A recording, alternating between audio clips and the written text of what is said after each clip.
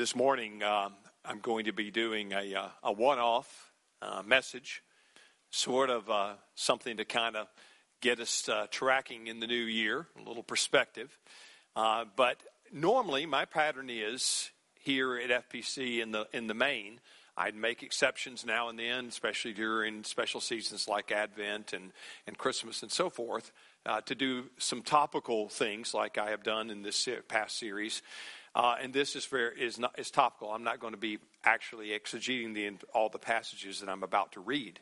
But just to let you know that this also is a good segue to introduce a subject matter that's going to be very part and parcel of the next book, the next expositional series that's coming up starting next week on the Old Testament book of Ecclesiastes. Now, that is a very interesting book, a very challenging book, but a very, very in-the-moment book also. Speaks about very important perspectives to have in life and in the face of death. So I think it's going to be a good study for us. I'm looking forward to it. Pray for me as I try to develop that in a way that will be edifying to you and to others. So, but for this week, this will kind of give us a little bit of an intro to that, a little warm-up for what's coming in the weeks ahead in the new expositional series. All right. Our scripture reading is this morning, first of all, from Psalm 90, verses 1 through 6, and then Ecclesiastes 8, and then Romans 13, 11 through 12. Hear the word of the Lord. Lord, you have been our dwelling place in all generations, before the mountains were brought forth, or ever had formed the earth and the world. From everlasting to everlasting, you are God. You return man to dust and say, return, O children of man. For 1,000 years in your sight are but as yesterday, when it is past, or as a watch in the night. You sweep them away with a flood, and they are like a dream, like grass that is renewed in the morning. In the morning it flourishes, and it is renewed. In the evening it fades and withers. And then in Ecclesiastes 8:8, no man has power to retain the spirit or power over the day of death. And finally in Romans chapter 13, verses 11 and 12. Besides this you know, the time, that the hour has come for you to wake from sleep. For salvation is nearer to us now than we have first believed. The night is far gone. The day is at hand. So let us cast off the works of darkness and put on the armor of light. May God add the blessing to the reading. This is holy word. Will you bow your heads in prayer? Once again, Father, we ask that in your light, the only light by which we can see and understand truth, Lord, and apply it to our lives, we ask that you would cause your light to shine upon us today, and that you would open our ears and our eyes to see and understand how we should then live. And we pray this in Jesus' name and for his sake. Amen. Morning is wonderful.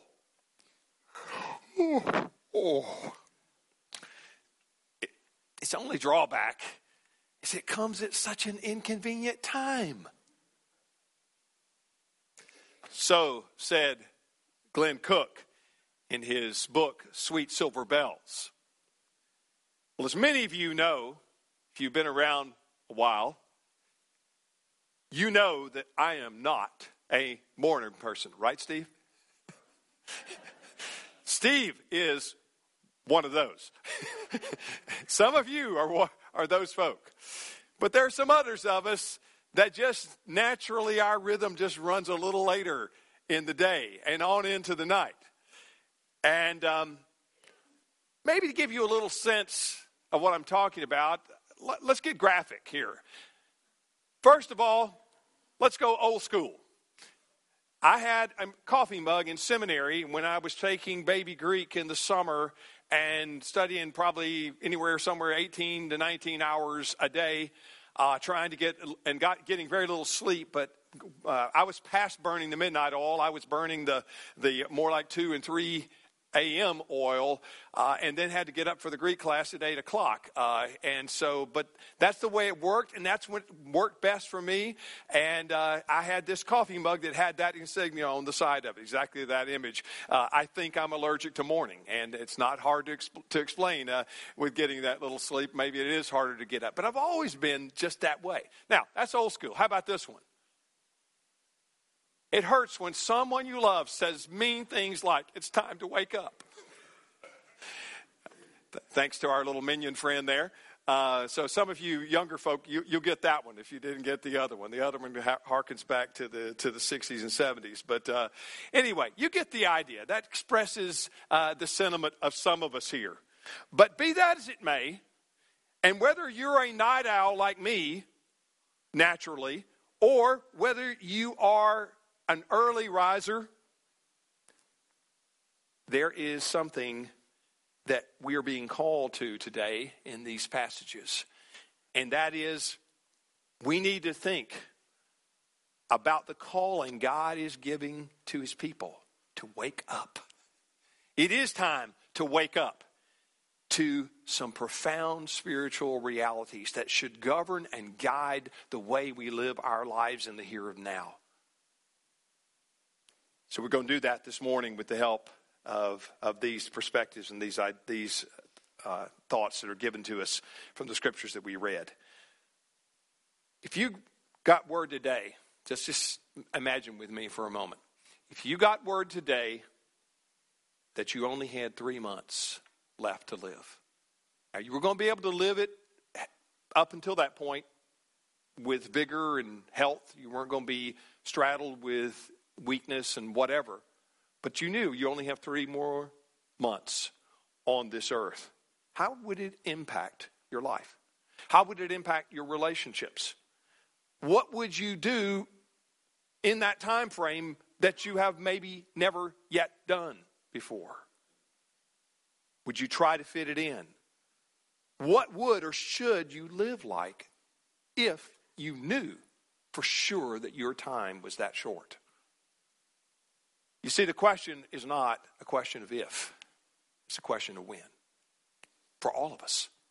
It's just a question of when. The Bible says the Lord has numbered our days. There's a precise number of them, folks, whether you know it or not. The only thing is he hadn't revealed his spreadsheet to you or to me to tell us what that number is. But it is finite. It is numbered. It is specific. You see, this much I can tell you for sure. The number on your spreadsheet is one less today than it was yesterday. And so is mine. It's one less than it was a day ago. You say, boy, Joe, thanks for cheering us up on this start of a new year. Well, my friends, I am trying to give you perspective to help you really live and me live better.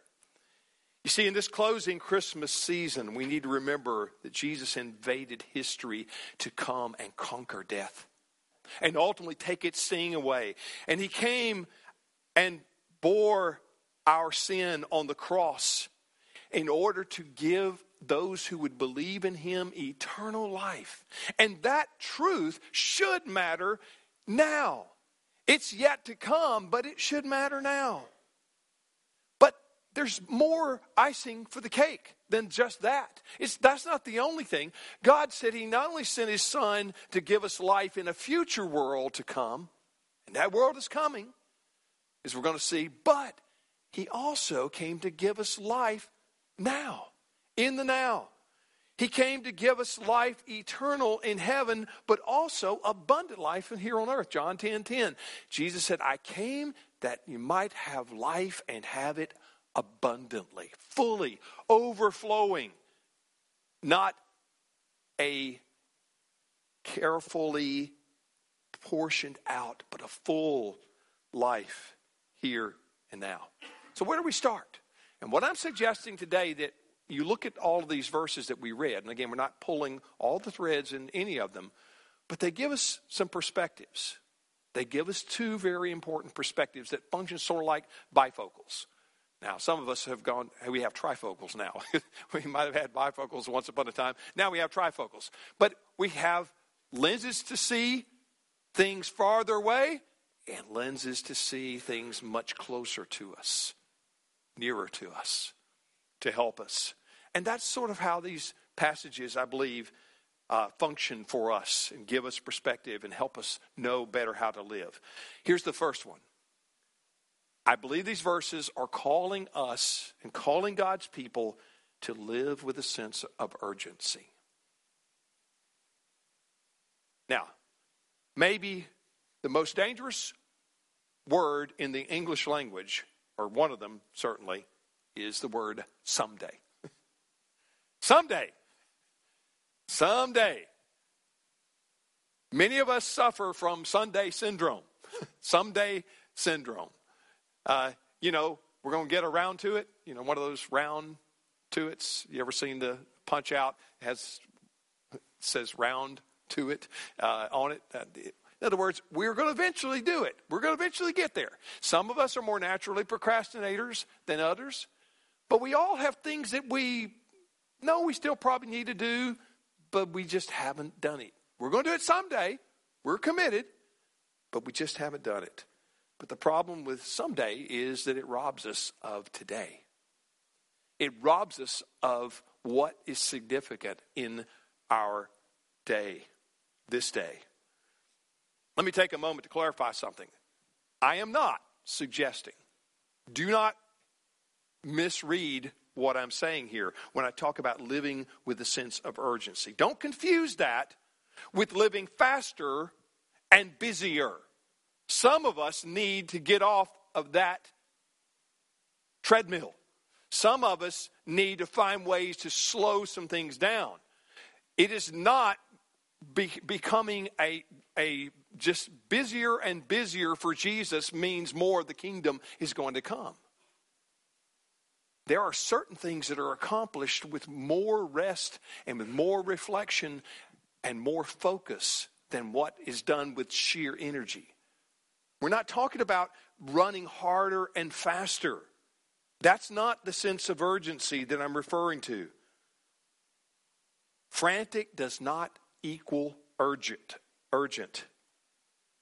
But you see, life is fragile and it's uncertain in so many ways. And it's out of your control and mine in large measure. There's some things we control, yes. Or at least we think we do. We think we control a lot more than we really do. And there's some things we do have some control over. But there are many things in life we do not. And we're not going to. Try as we might. We try hard to try to get control of some of these things. Manage these things. But they are beyond us.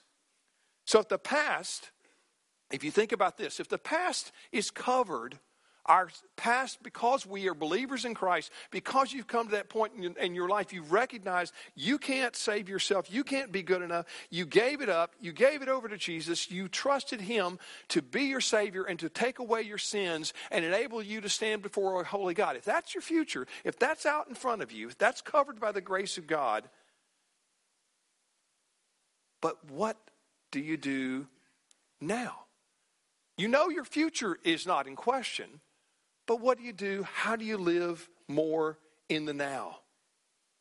We should live in the present because that's really the only thing that we have to live in. We can't live in the past. You remember how Scrooge said in A Christmas Carol, how he said, I'll live in the past and I'll live in the present and I'll live in the future. I'll live in all three at once. Well, sentimentally you can say that, I guess. But you really can't. You can't go back and live in the past. And you can't yet live the future. You can live in light of it, but you can't live it. Your only choice is to live and embrace today. Now, I don't mean in the 60s, tra-la-la-la, live for today kind of, meaning just go for what you want, live life fully, and go get what you want because this is your last go-around. Not that kind of perspective. But rather, hey, I am alive. I have been given life. I've been given health. Help me, God, to use it. Help me to live fully in this life. And that's exactly what Jesus said he came to bring. That's what the ancient church father Irenaeus understood when he said the glory of God is a human being fully alive. He said what brings God glory is when one of his creatures made in his image uses all that God has given him and lives not in fear, but lives boldly and graciously and largely in the world as an ambassador of Christ, as an outpost, as a point of light for the world's darkness. When you live that way, as many of those church fathers did, and many of them were martyred, but they lived ablaze, fully alive. If you lived like Martin Luther and those guys in that day lived, they weren't living small. They lived large because they knew they only had a limited time and a perspective here. We have to live in the moment, live while we're alive, because one day we will not be. So take advantage of the day. Now, what does this look like maybe practically? How do we try to do a little bit more of that? For some of us, and this wouldn't be all of us here, but for some of us, it probably means that we need to take a few more risks. We need to take more risk. You say, whoa, no, Joe, we get insurance and all these kind of things to avert and put risk out of the equation. Well, that's good for your portfolio, yes. But I'm not talking about that. I'm saying that taking opportunities to do stuff that you know you need to do and should be doing, but you're afraid. You've been holding back. You're going to do it someday, but you're not ready to have that conversation yet. So you keep waiting. You keep waiting. Because you know it may not go well. So you don't want to risk it. And so you continue. For some of us, it may mean taking a step that feels very uncertain. But taking a risk, not a foolish risk, but a risk with God behind you and underneath you and saying, God, I know this is what would please you to do, but I'm afraid. Help me to do this. Help me to step out. That's one way you will find your life becoming larger and more full and more abundant when you step out. But as long as we are playing cards close to our vest, holding them tight, afraid, let's bury it in our gift in the ground because we know God might. If you have that kind of a view of life, you're not understanding the gospel. You're not living in light of gospel reality well. Secondly, that's one of the lenses. We need to live with a sense of urgency. But secondly, we need to live with awareness or a sense of eternity. A sense, an awareness, a consciousness of the eternity. A lot of people say and say, what good is all this pie in the sky stuff you Christians believe? I just need help right now in the now. Well, that may be true. You need help in the now. But if you don't understand that what will help you in the now is understanding what is true and what is coming and what cannot be taken from you even by death itself or by sickness or by persecution. And if you hold on to that, if we lived in such times, we don't know this world that I'm talking about. But if we lived in a time in which we were being persecuted and there was a danger that you might leave here today and you may not make it home because you are a follower of Christ, I'm telling you that preciousness of what is coming, of the world to come, and what Christ has prepared for you, that would mean so much more to you. You would be clinging to it because it would be something you knew could not be taken from you. We're just not in that situation. So it seems out of place. It seems that it's not in play, but it is in play.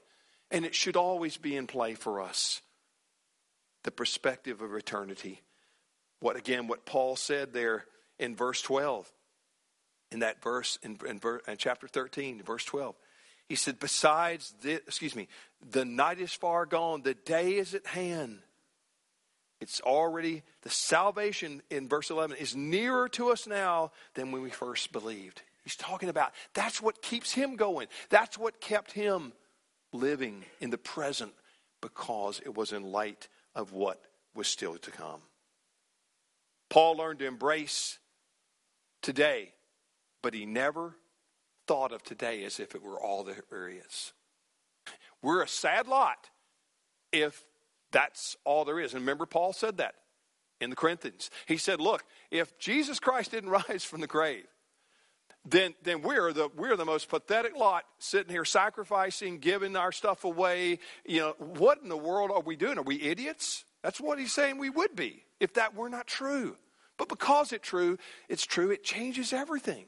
Because eternity is secure, because it is looming large, and it's one day closer. It's nearer than we think. Paul is reminding us that this world, as it is now, is not our home, and there is so much more to come. Oh, it's going to get retooled and remade and renewed one day, but we're not there yet.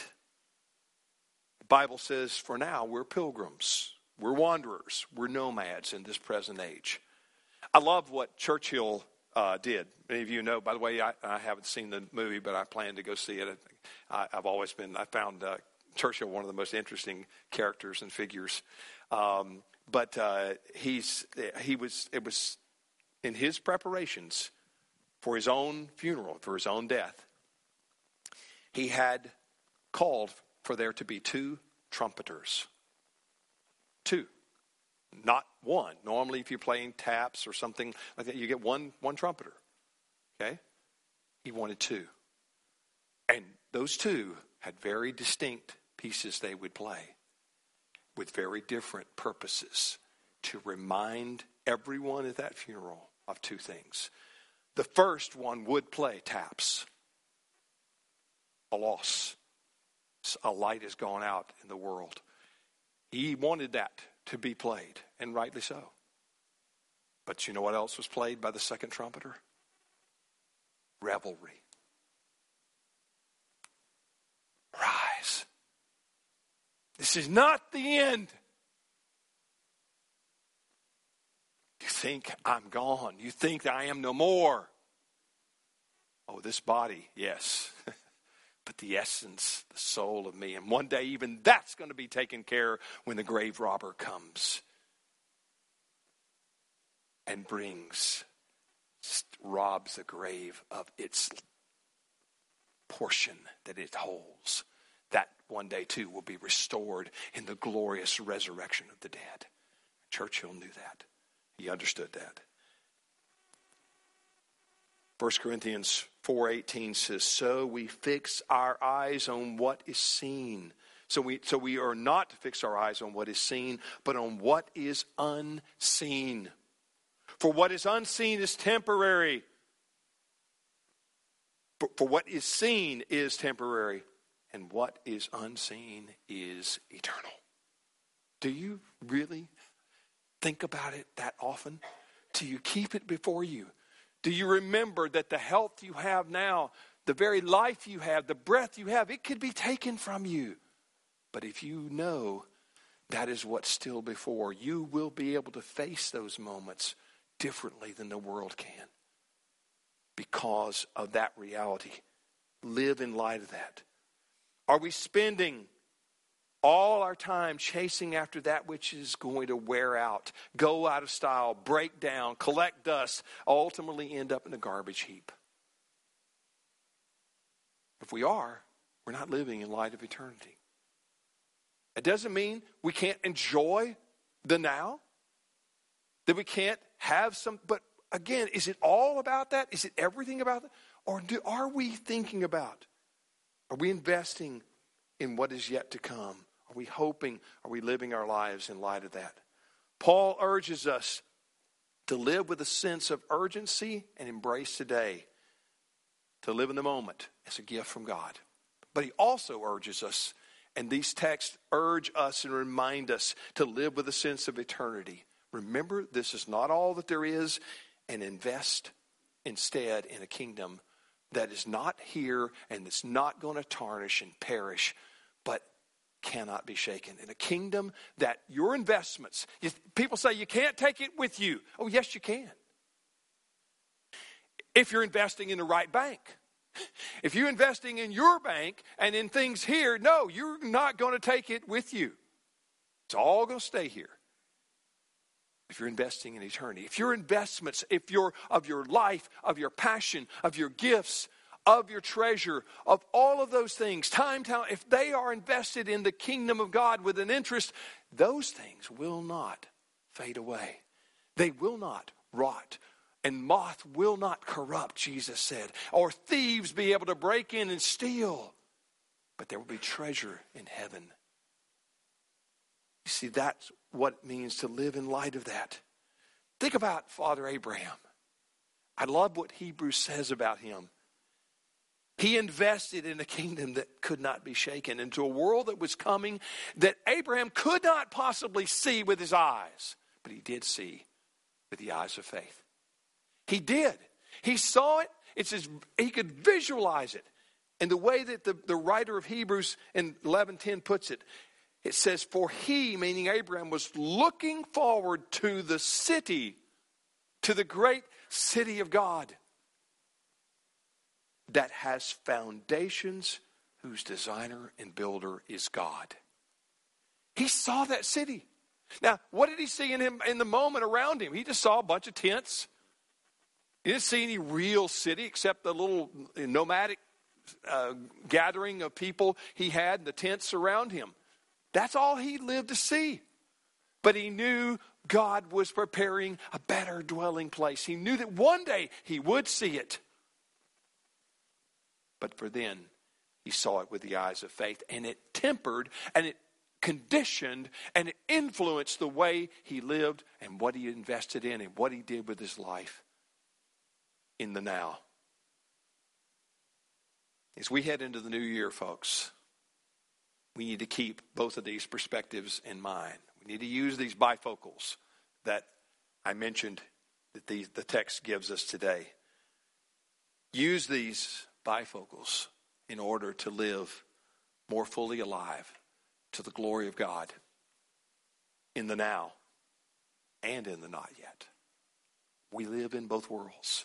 We need to keep both of those worlds before us. That tension that is there in Scripture, but it's there to keep us on track. It's there to hedge us in, to make sure that we're walking in a way that will be a highway and that will bring fullness of life that understands both of those perspectives. But if we lose one or the other, we will not bring the glory to God that He deserves. It's time to wake up. For you and me. He asked me to remind you. Let's pray. Father, I pray that you'll help me wake up more to the reality that I talked about today. I pray you'll help my brothers and sisters do the same. And Father, there may be some here that don't yet. This is still Greek to them. But I pray you'll open their eyes and help them wake up to the reality of who you are and the gracious God that you are to receive sinners who come in acknowledging their need and their sin and your willingness through Christ to forgive them.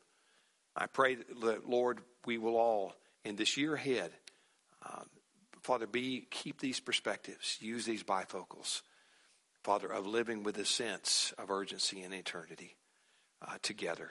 And I pray that you'll help us as we go into the study in the weeks ahead in Ecclesiastes, that you'll guide us and make that profitable and teach us much, we pray. And now will you, Lord, again, reveal yourself, come and show us, let us know your presence in the supper that we take together and that you have given us to remember you until you come again. In Jesus' name we pray. Amen.